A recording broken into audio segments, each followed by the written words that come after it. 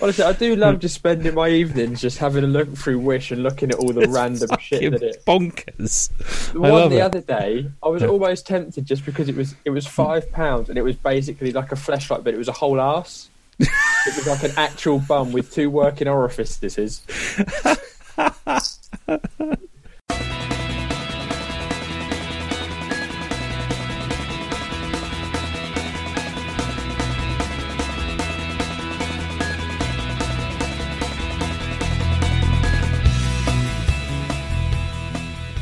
Hello and welcome to Wandering WandaVision as we peek through the curtains of 2800 Westview. The final episode. We will be looking at everything that's happened in the series and everything that happened in the episode and discussing what happens from now on.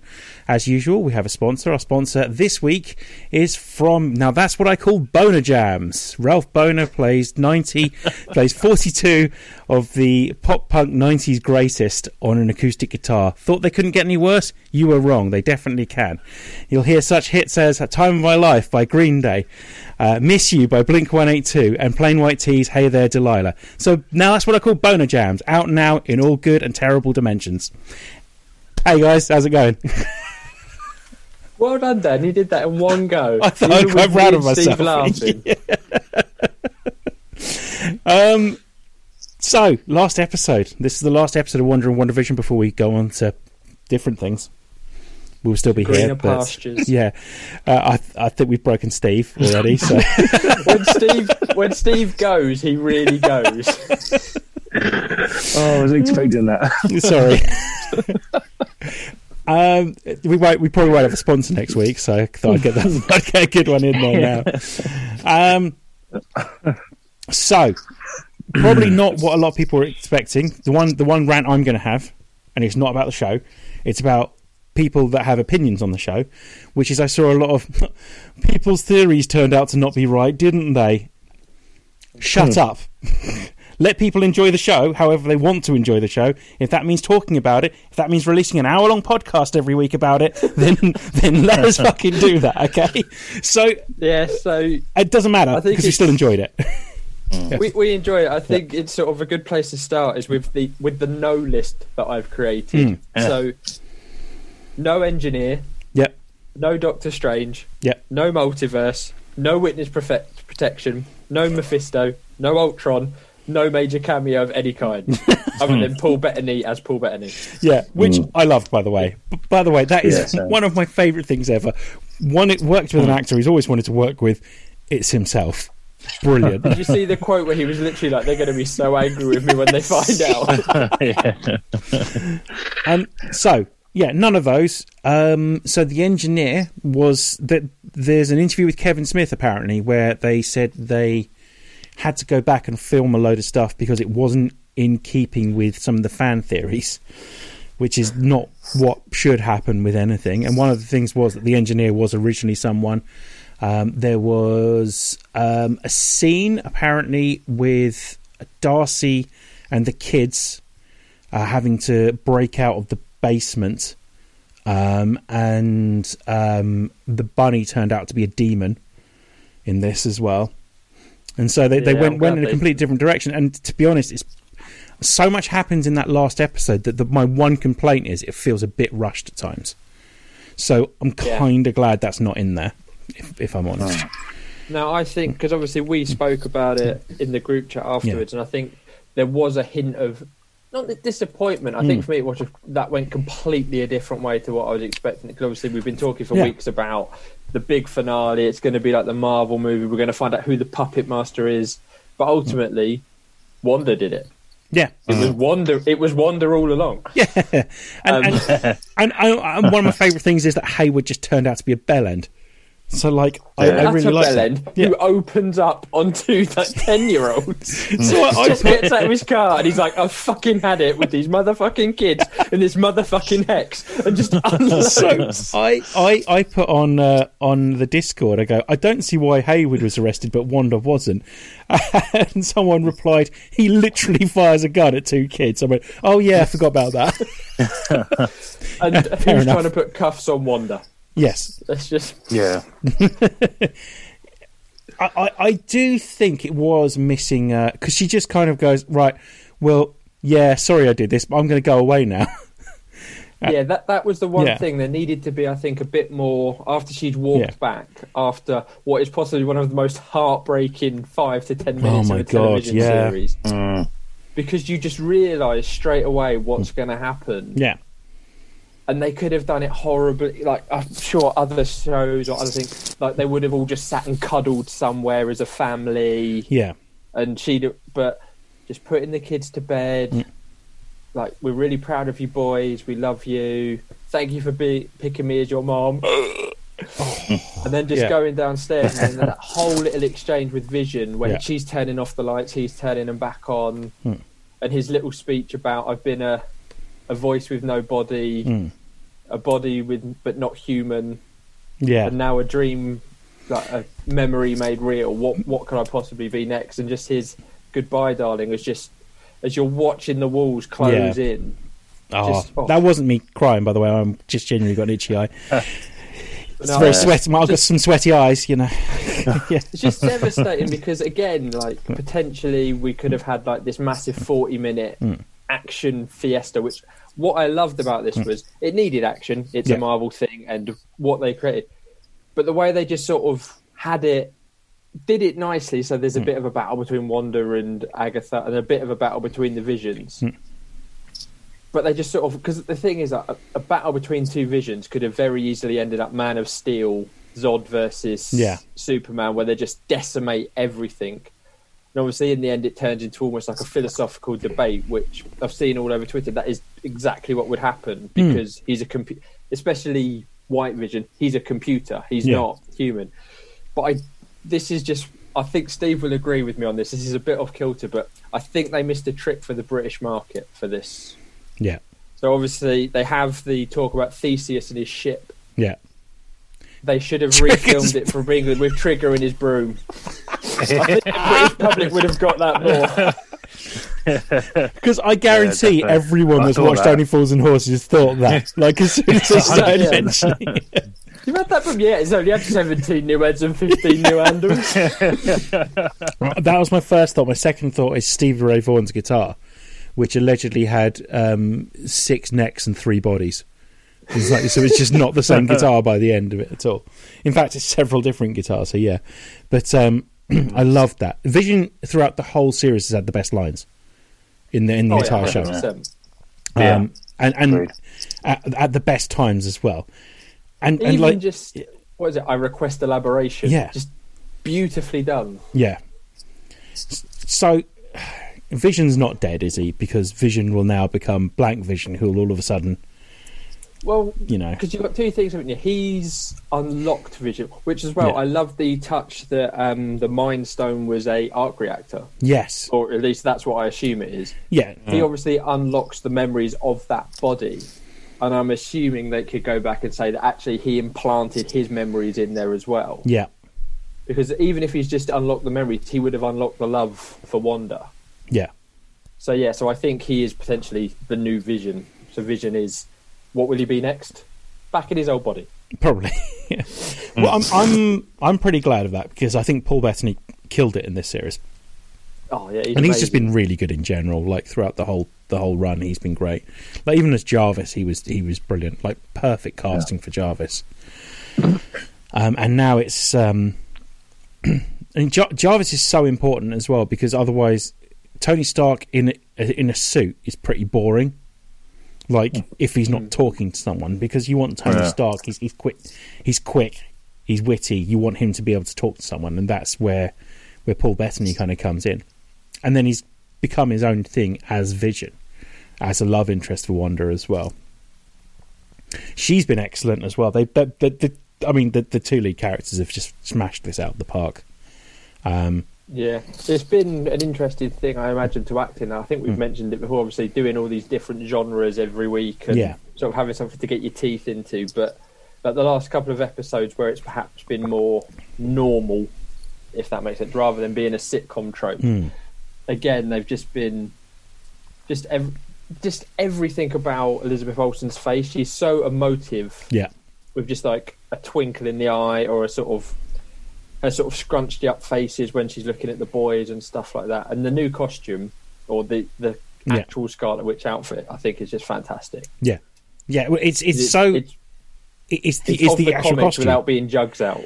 Yeah, it's of the comics, as you say, without being jugs out, and it fits in with every other costume in the MCU as well. Like, it looks very. There's a certain style, isn't it? They didn't go for like the kind of like PVC costumes. Like, none of the costumes are shiny, but they are in the same style. They look like the costumes. They are colourful, so they don't look like the fucking X-Men costumes, which were just leather jackets. So it really works with how they've done it, and I think it looks a lot like Hela's costume from Ragnarok as well. Yeah, it's definitely got vibes of that. Yeah. And I love how they did the kind of like, which is a pretty fucking dumb thing to have, the kind of like crown that she's got, the kind of like face mask bit above her head, and how it kind of like it turns out that it's actually just something that comes from being that fucking magic, that you get something like that, basically. And I really like that. I liked the Ralph twist as well. We found out who Ralph was, and I love that his name is Ralph Boner as well. Yeah, no, I thought that was really clever again as well, because the whole thing of like, is it... So the thing with that is it just purely coincidence within the world of WandaVision that he happens to look like Quicksilver from the X-Men universe? Yeah, I reckon it's just complete. She moved in with Ralph. Yeah, and thought, I'm going to turn him into Quicksilver to mess with her head. I think it was 100% there for people watching the show. Like, for 100%, people are going to read into it. But yeah, in terms of it was just Agatha going, "Oh yeah, you'll do." Ralph Boner. Yeah. Yeah. I love the fact that he doesn't even try and hide it. Well. It's not like Hyacinth Bouquet. It's Ralph Boner. Yeah. Although you never know, like, maybe he just stays as Quicksilver somehow. Like, well, no, because she breaks it. It's the necklace, isn't it? And she breaks it off, and that's when he then becomes Ralph. Oh yeah. True. Because there's the bit where he's still got super speed. I'm like, oh, what's going on? But yeah, then she breaks his necklace, which obviously imbued him with the power of Quicksilver, I imagine. So, like, I mean, obviously that we haven't mentioned this episode, at least. The whole thing's been about Wanda's grief, basically, and dealing with grief. I don't think it needs to be mentioned. It gets been mentioned a million times, but they did such a good job of it. Like, it's start to finish. This is fantastically deep for something that doesn't have any right to be this deep as well. I'm a huge fan of how Marvel managed to deal with things that people actually have to deal with. And this is something that, like, what would happen if someone who has that much power lost everything? And it's so thoughtful throughout the whole series. It's might be one of the best written Marvel pieces so far, just in terms of how it's been structured, how it's put together. I mean, it's probably not my favourite, but just in terms of how it's been put together, how it's been written, the dialogue itself, it might be one of the best put together Marvel things we've had so far. Yeah, I agree. To be fair. Yeah, the thing is, they've been lucky in the fact that obviously they've had 6 hours to tell this story. Yeah. Whereas up to now, other than obviously like Infinity War and Endgame, which were at one point envisioned as one long film kind of thing, weren't they? But yeah, everything's been smashed. Yeah, all of the dialogue, telling that story, the acting, because even just like a little thing of Monica says at the end, doesn't she? Like, I don't blame you. If I had your powers, I'd 100% bring my mum back. Yeah. So she got to be a superhero in this as well, which was great. It was kind of like a fleeting glimpse, but I get the feeling soak up some bullets, Neo style. Yeah, I get the feeling we'll see more of that in the next Captain Marvel film. You've got to be thinking that is where that's heading. Is it Captain Marvel, or has she been beamed up for the Secret Wars? Oh, it could be Secret Wars, couldn't it? By the way, obviously the first post credits is a scroll, not a scroll. Yeah, it's a scroll, isn't it? So a scroll pointing to the ceiling saying he's waiting for you. Which I'm guessing that's Talos or that's Fury. He's one of the two, isn't it? Yeah. But that's the second post-credit sequence we've had since Endgame out of the two things that have a Skrull involved as well, which means that they must be pretty heavily involved in the future of Marvel, I think. Yeah, well, I think it's all building towards this Secret Wars thing, isn't it? I think everything is going to converge on that to a degree. Probably just saying we won't see her in Multiverse of Madness, basically, which we weren't really expecting to. I mean, because that's the thing as well. This raises a lot of questions potentially of Multiverse of Madness, doesn't it? Because obviously the main theory was that Wanda was going to come out of this the villain. Yeah. She was going to be the villain. And obviously we haven't mentioned the second post-credit sting, which is Wanda living in the mountains, showing, obviously, Agatha mentions that the Scarlet Witch is more powerful than the Sorcerer Supreme. And in this we see her copying Doctor Strange and one-upping him because he astral projects while he sleeps, she astral projects while she's having a cup of tea, wandering around, just like, fuck you, I can have a drink as well. Yeah. And then we hear, obviously, one of the boys say, like, Mommy, help. Yeah. So is it even going to be that she's going to Doctor Strange for help to go through the multiverse to get her boys? And or is she just tearing it apart? And that's what I mean. It could be her tearing it apart, looking for it. Does she go for him for help? Because obviously she's reading. Is it Strange coming to get the book back? Is this where perhaps it's going to be an ongoing thing now where Mephisto does turn up? Is she going to be tearing up the multiverse? Is that Mephisto taunting her to make her tear up the multiverse? Yeah. I think it's pretty telling we didn't get a Loki, any hints about Loki in this. Yeah. Which now makes me think that Loki doesn't have anything to do with this series, which I'm fine with. Like, that's going to be its own batshit crazy thing anyway, by the looks of things, which I'm very excited about. Marvel might keep it as separate series for the first runs, if that makes sense, and then maybe they'll look at crossovers and stuff. I think they want to try and keep it as clean as possible. They're very good at that as well. Do you think like Phase 1 movies, they didn't really cross over, did they? No, it was always like Avengers. Nick Fury or Agent Coulson, that kind of thing, which is kind of what they've done with this, with Jimmy Woo and Darcy. She really disappeared at the end as well, didn't she? Like, is there I get the feeling she for that? I get the feeling she had a much bigger part, and then they had to cut it out. Yeah. Like, for whatever reason, they literally finished... just like, oh yeah, she left. Yeah, they literally finished the series 2 weeks before it came on. Apparently. According to this interview. Because pandemic. Okay. So some of the CGI looked a bit dodge, and that's why, apparently. I thought it looked pretty good, personally. But yeah, I didn't think it looked...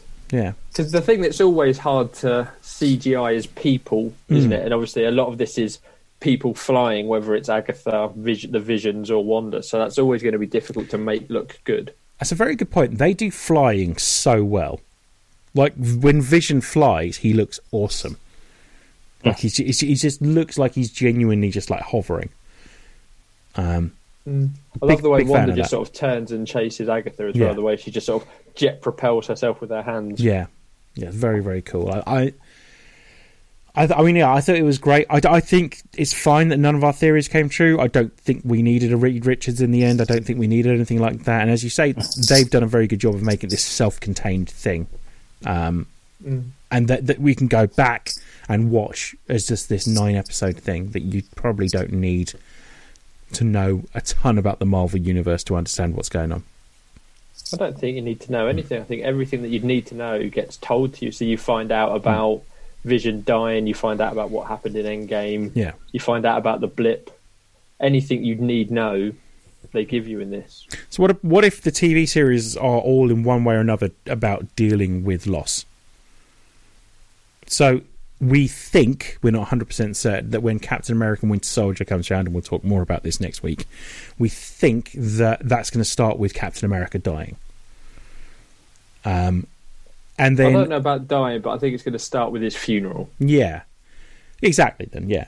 So, what if that's about the giant expanse that Captain America dying leaves, and who's filling it? Because we know that US agents in it. We know that there's some other Captain America related characters going to be in this one as well. That could be pretty interesting. And then, what if the third one is simply about Loki having to deal with his own death? Like, what if his grief is that hang on a fucking minute, I'm dead. Like, and that would be the only thing he'd grieve, wouldn't it? To be honest, yeah. Oh, he's pretty upset when his mum died, wasn't he? But he hasn't turned up in Australia yet, has he? He hasn't. No. Have you seen the new pictures of Natalie Portman, by the way? Yes, and Melissa McCarthy as Hela. I love it. That's fucking great. That's fucking brilliant.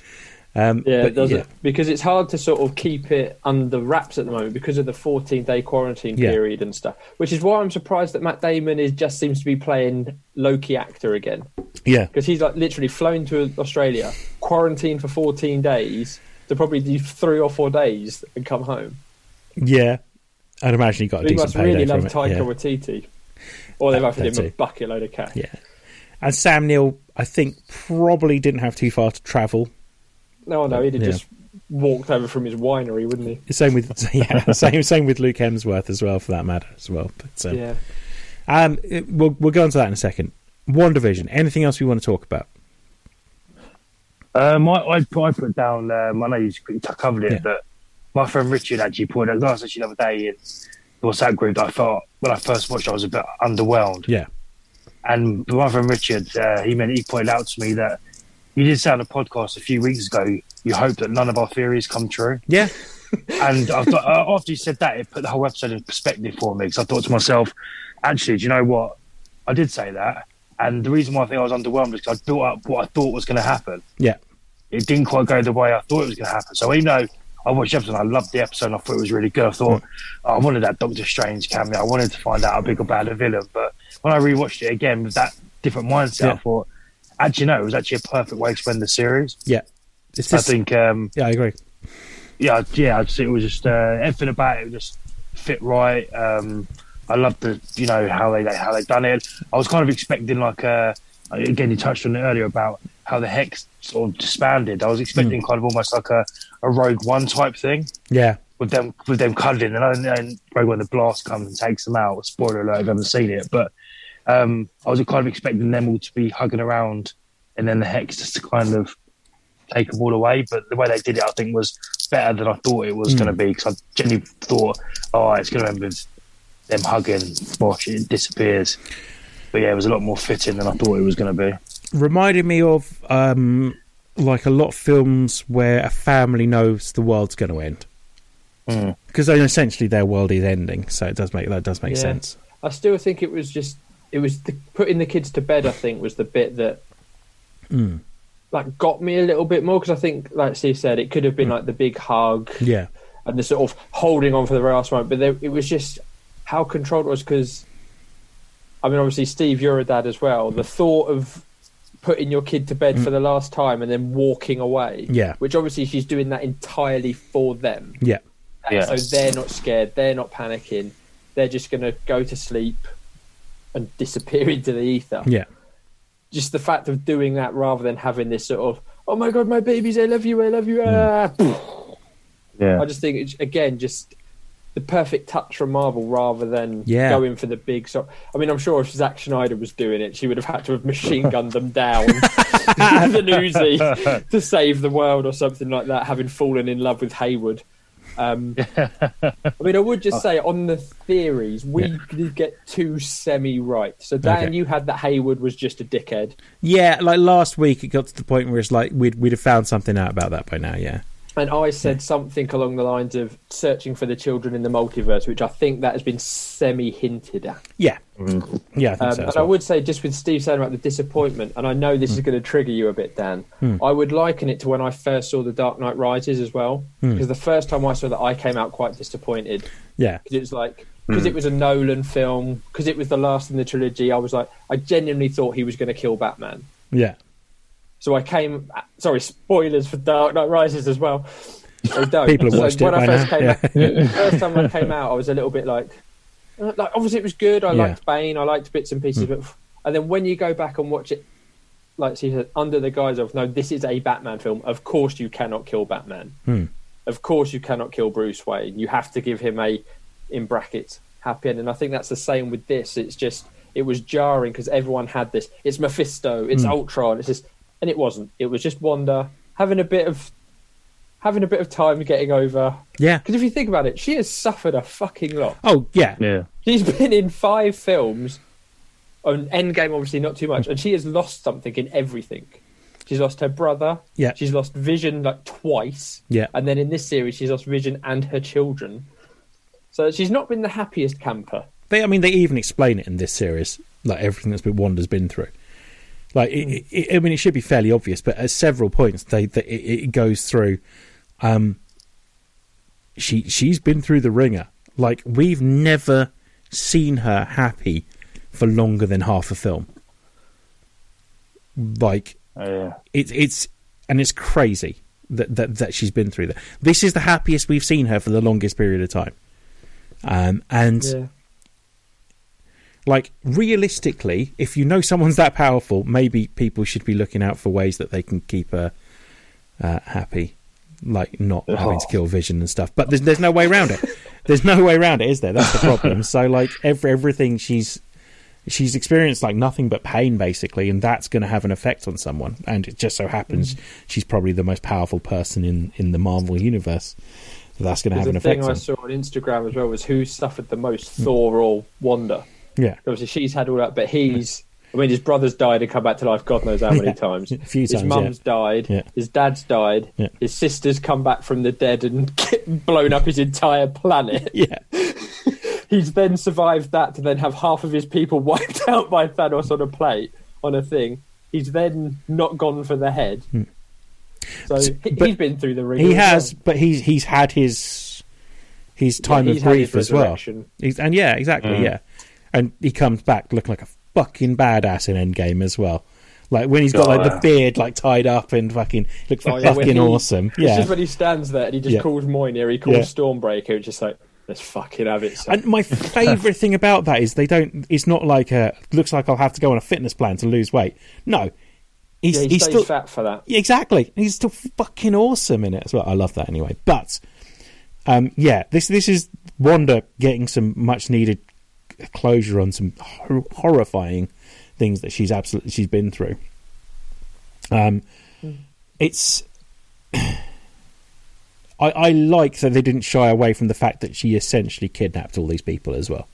Oh yeah. Just, when Agatha turns them all off.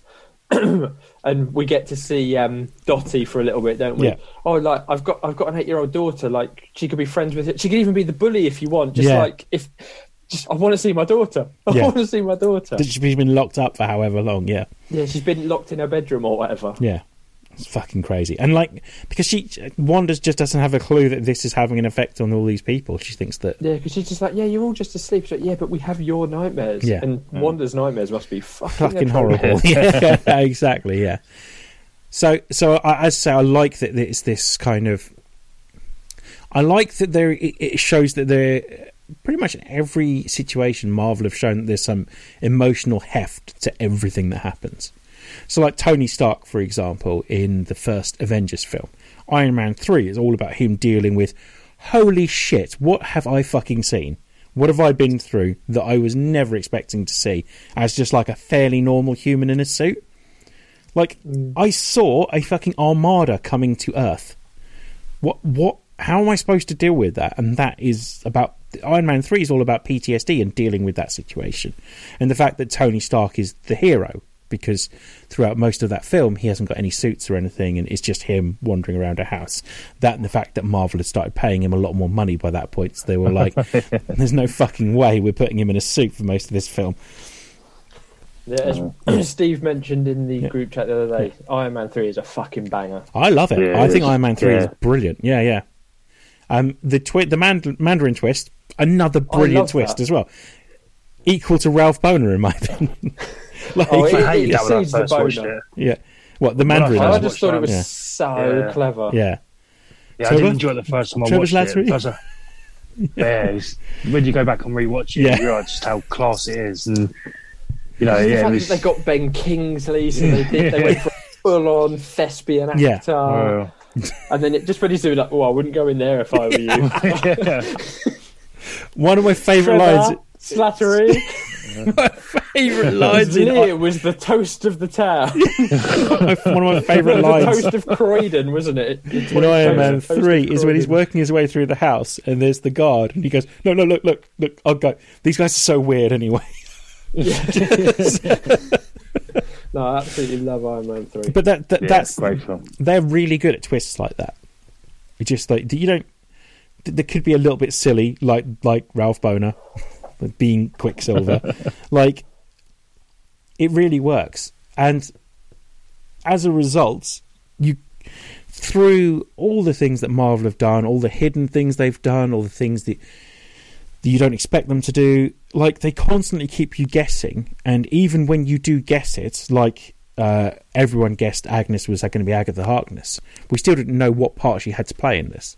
And turns out she was just jealous of Wanda's powers, but equally kind of like concerned with what Wanda was actually doing with them. One of my favourite things is that the quote-unquote bad guy, which is meant to be, isn't really that bad. She's just someone who spent a lot of time working at her craft and has seen someone come in and take over an entire city. And I think a lot of her concern for the citizens is jealousy disguised as concern. But it is literally just like you say. I've worked because obviously we see her in the flashback. She's from 1600.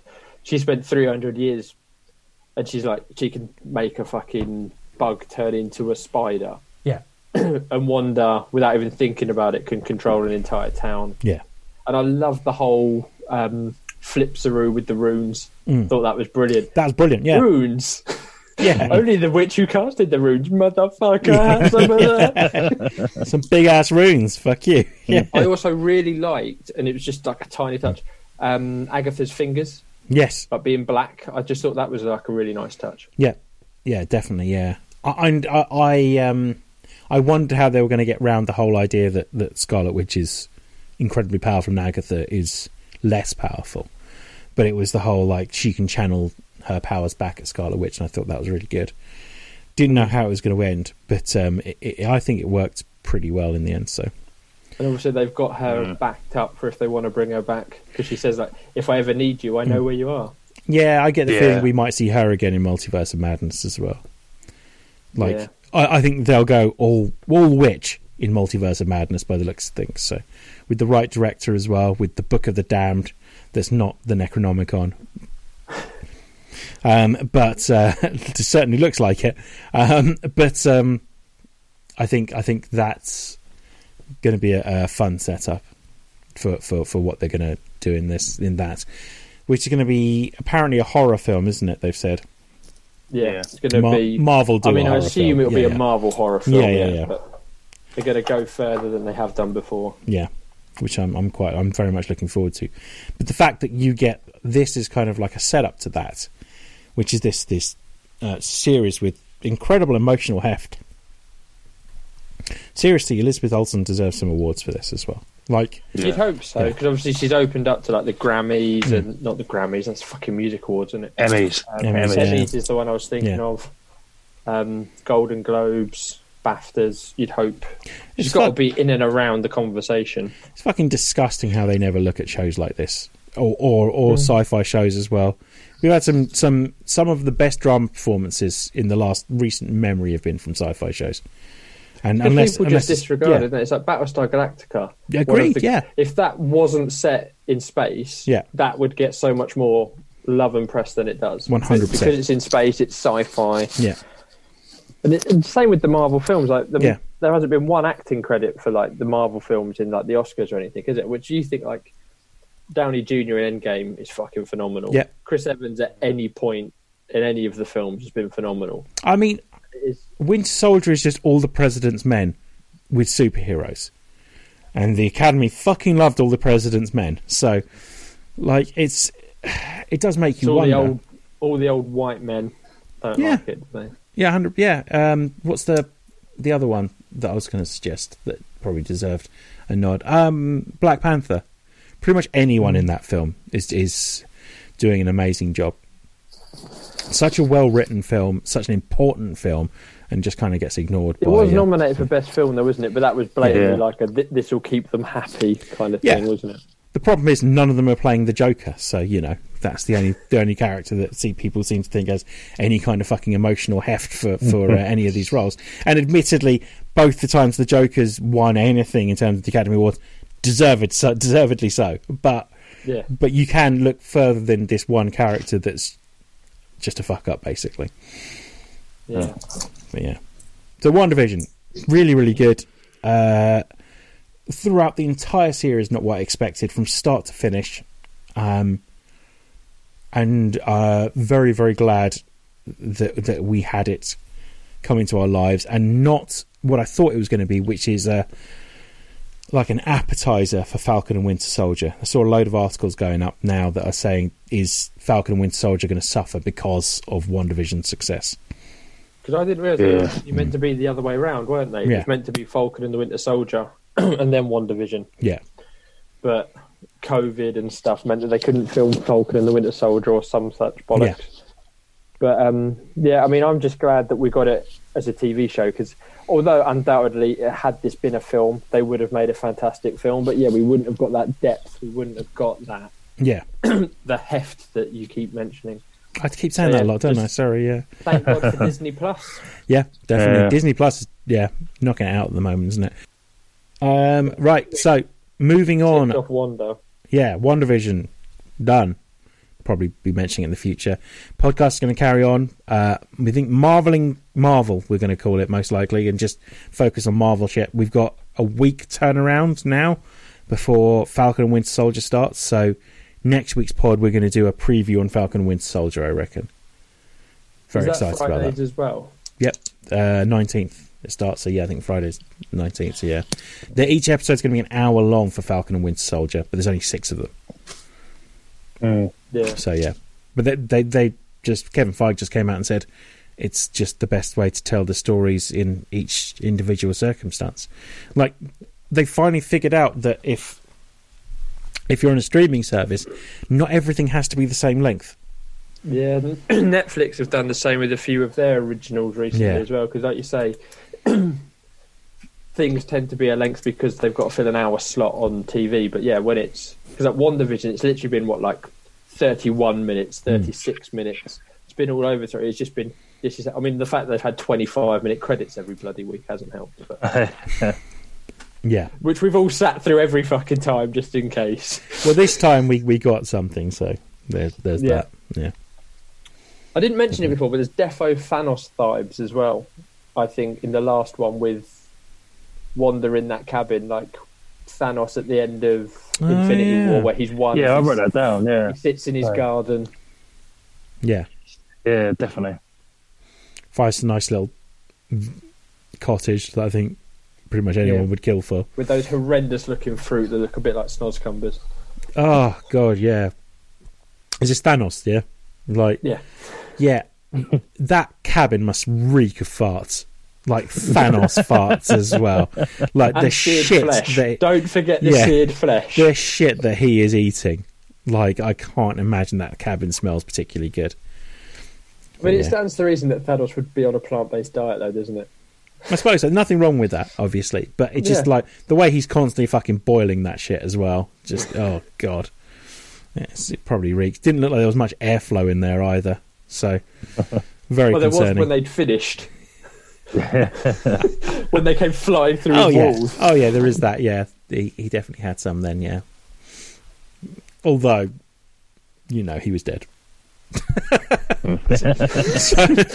Are we sure? Well, his head was removed. So, Snyder Cut.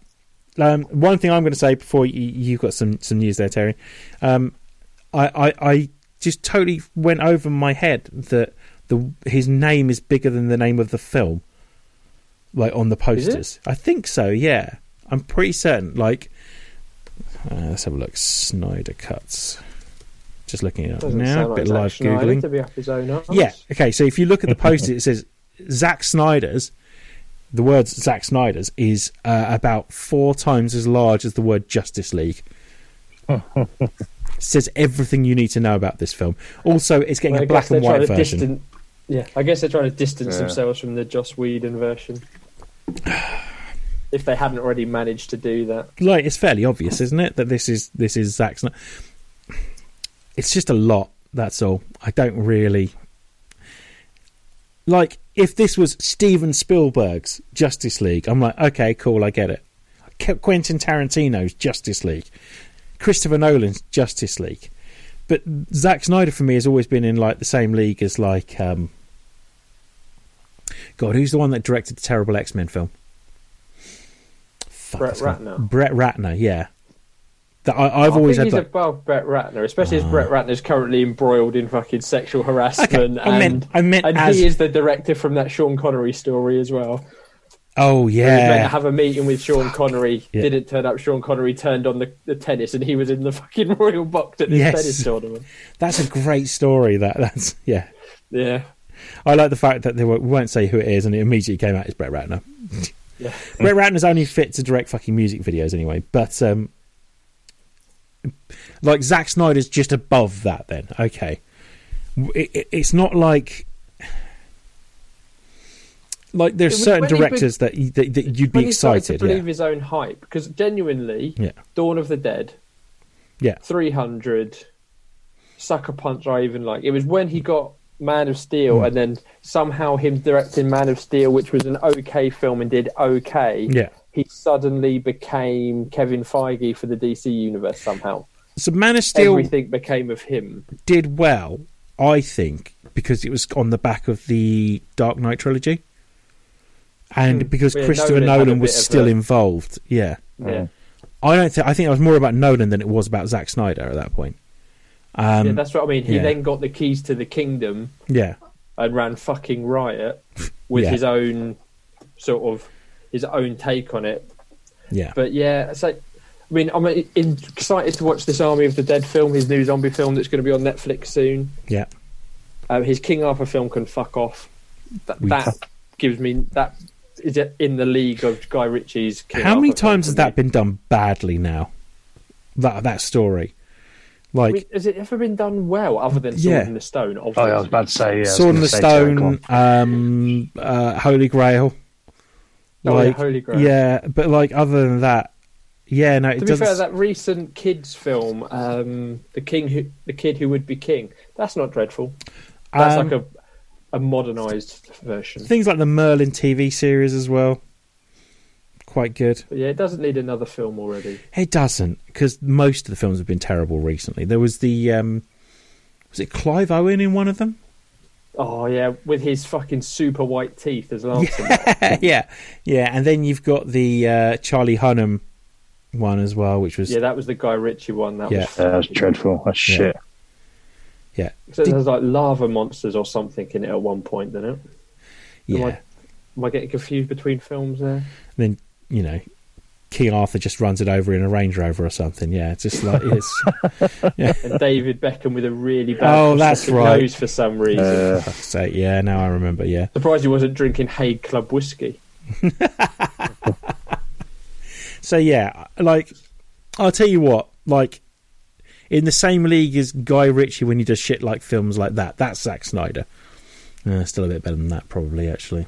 Yeah. The man could do visuals, but I think, as I say, the problem with Justice League, with Batman v Superman, the studios went, oh God, like we need to make him happy, so they let him have the keys to the kingdom. Yeah. And he thinks he's Christopher Nolan, but he's not. No, because Nolan wouldn't release a 4-hour fucking version like this of a shit film, and he wouldn't be doing it on digital. Yeah, because obviously, like Snyder's now going into IMAX, and he's doing a fucking stupid ratio on this Justice League because it's the best picture. But it's like Nolan does it because he films it with fucking IMAX. Yeah, that's why it comes out in IMAX. Yeah, exactly. But Christopher Nolan won't call it Christopher Nolan's Justice League. No, it would just be, even if it was a director's cut of his film, he wouldn't call it, because he did just call it Justice League director's cut or something like that. Do you know what I mean? The thing is as well, once Warner Brothers started to meddle, because obviously part of the reason he left because they were meddling, Nolan would have just gone, stick it up your ass and fucked off and just disowned it. He wouldn't now be coming back. Because like he said before, like people have tried to make him film in 3D. He said no. Yeah. And they've gone, okay, Mr. Nolan, sir, you do as you please. And apparently he's thinking about walking away from Warner Brothers now, who've made all of his films recently, because of this whole HBO Max, everything going straight to it. And he thinks he fucking hates it.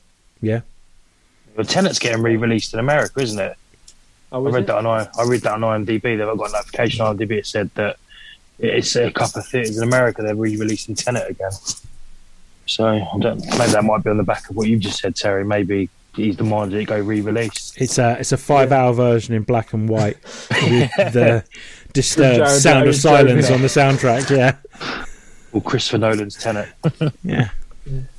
That's the other thing with fucking Snyder as well. And obviously I know that not always directors don't always do their own trailers and stuff like that. Yeah. But I feel like Snyder definitely does, because he was a music video director. He always has some fucking shitty slow-mo acoustic fucking song over the top of his trailers. Yeah. Usually Hallelujah. That was particularly weird. Hallelujah for this one just doesn't fit with it at all. And then you compare it to like the Batman trailer, which is the slow version of that Nirvana song, which works so fucking well. And Wonder Woman, that song as well, it's a great song, yeah. And Wonder Woman 1984 using the orchestral version of Blue Monday as well. It's so like it is possible. They've all done better jobs of putting music to some of these Warner Brothers films than Snyder has. Would be what I would say. Even Suicide Squad, I remember that had a trailer with a funky cover of "I Started a Joke" by the Bee Gees, which again is a song I love, and Bohemian Rhapsody as well, really well. Yeah, and the Bohemian Rhapsody that was just Bohemian Rhapsody, wasn't it? And the gunfire was in sequence to the drum beat. I remember watching the Suicide Squad trailer, thinking this looks all right. I remember watching the Suicide Squad, and that's when the studio went. Yeah. The studio watched the trailer and went, shit, this isn't the film we've made. We've made some reshoots. We've made this look like an action comedy. Yes. Who knew that David Ayers was just a psychopath, by the sounds of things, by all accounts, starting fights with the cast and stuff like that. I think there's more to come out about that at some point. Yeah, I'm sure it will. But we can look forward to The Suicide Squad, which is bound to be at least a lot better with James Gunn and the amazing-looking cast he's put together. Honestly think 3 people are going to come out of that alive. That's my prediction. I think they can't...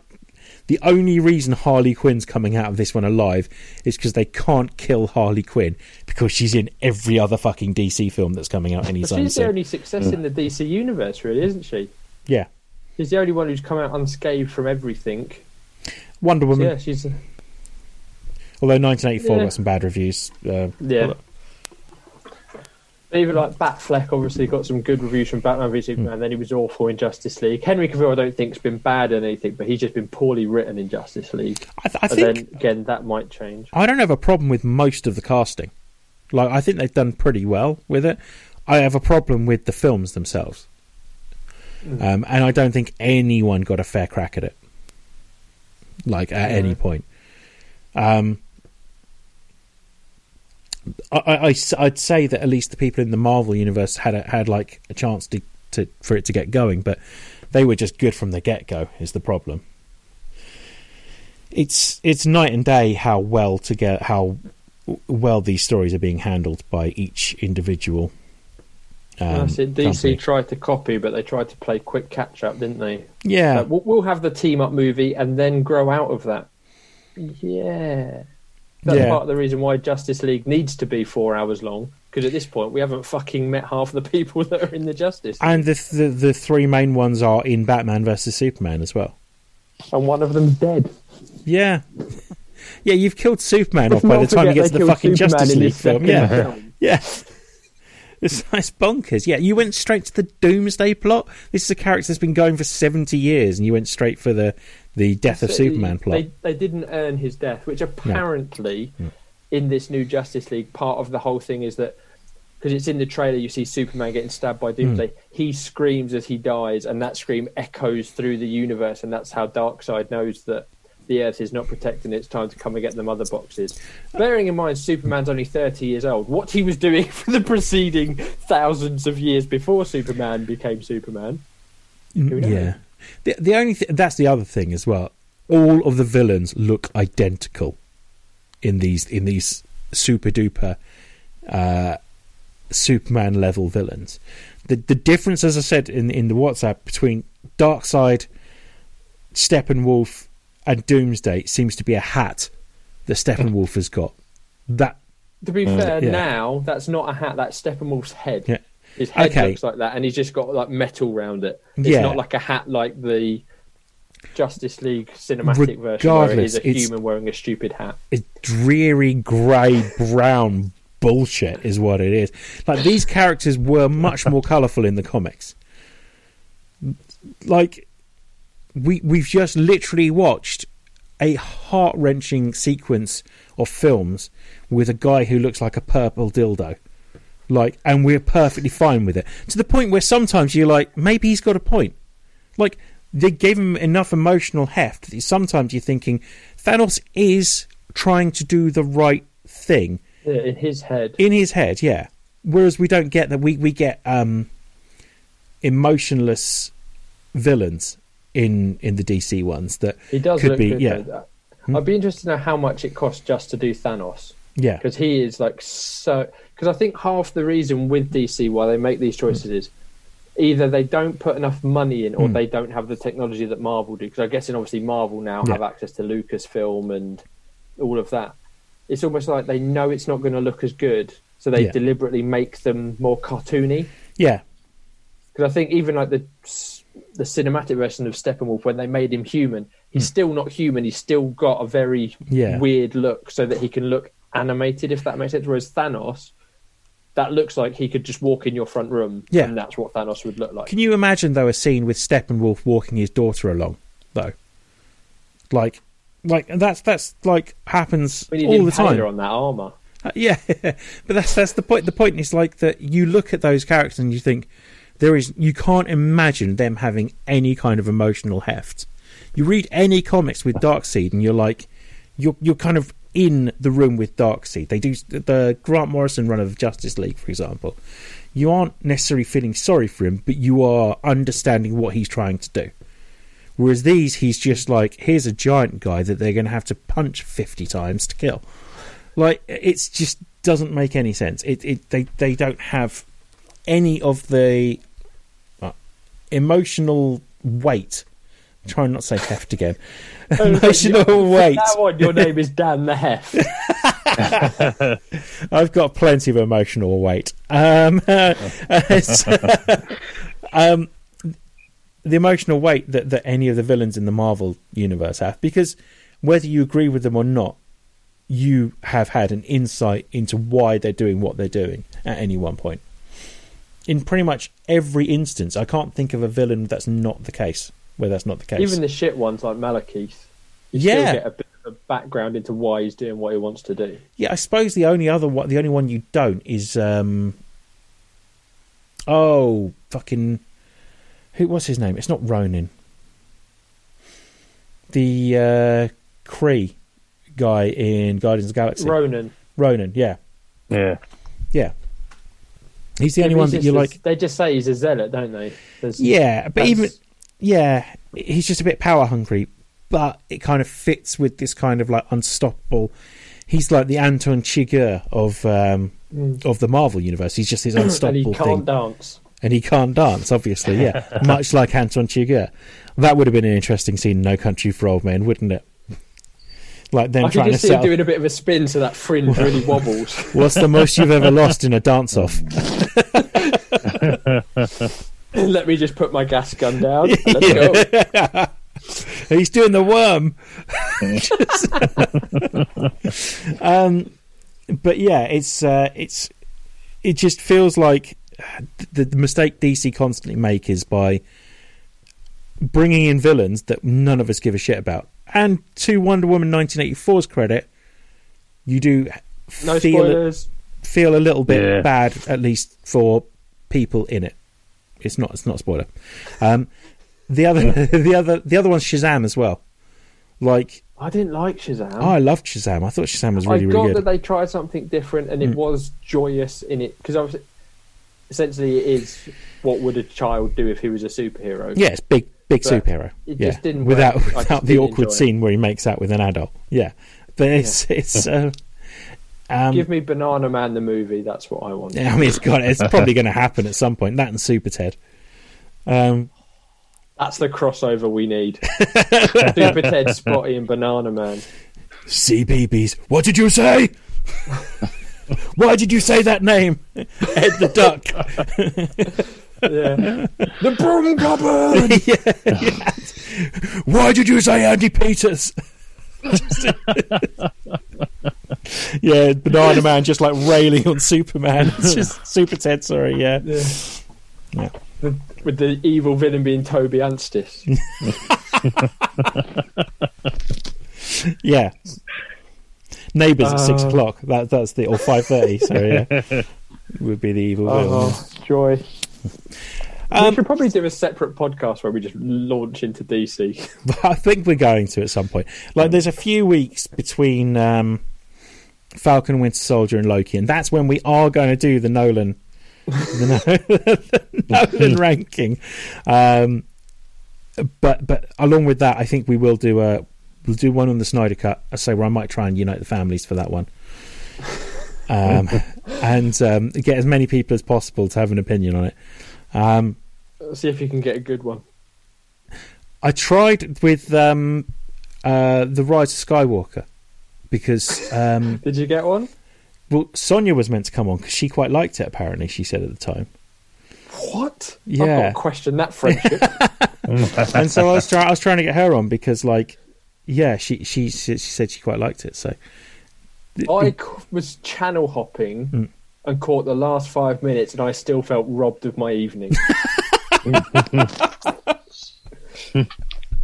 That's such a great description. Yeah, I was thinking, I've only been to a handful of midnight screenings. That's one of them, and we were all at that, weren't we? Laughing at it. Yes, like we were the only three there that were like going, "What the fuck is this shit?" Everyone else was going. There were people sobbing, cheering and whooping. Chewie got a medal, and all it fuck off. All it took was Leia dying. So like,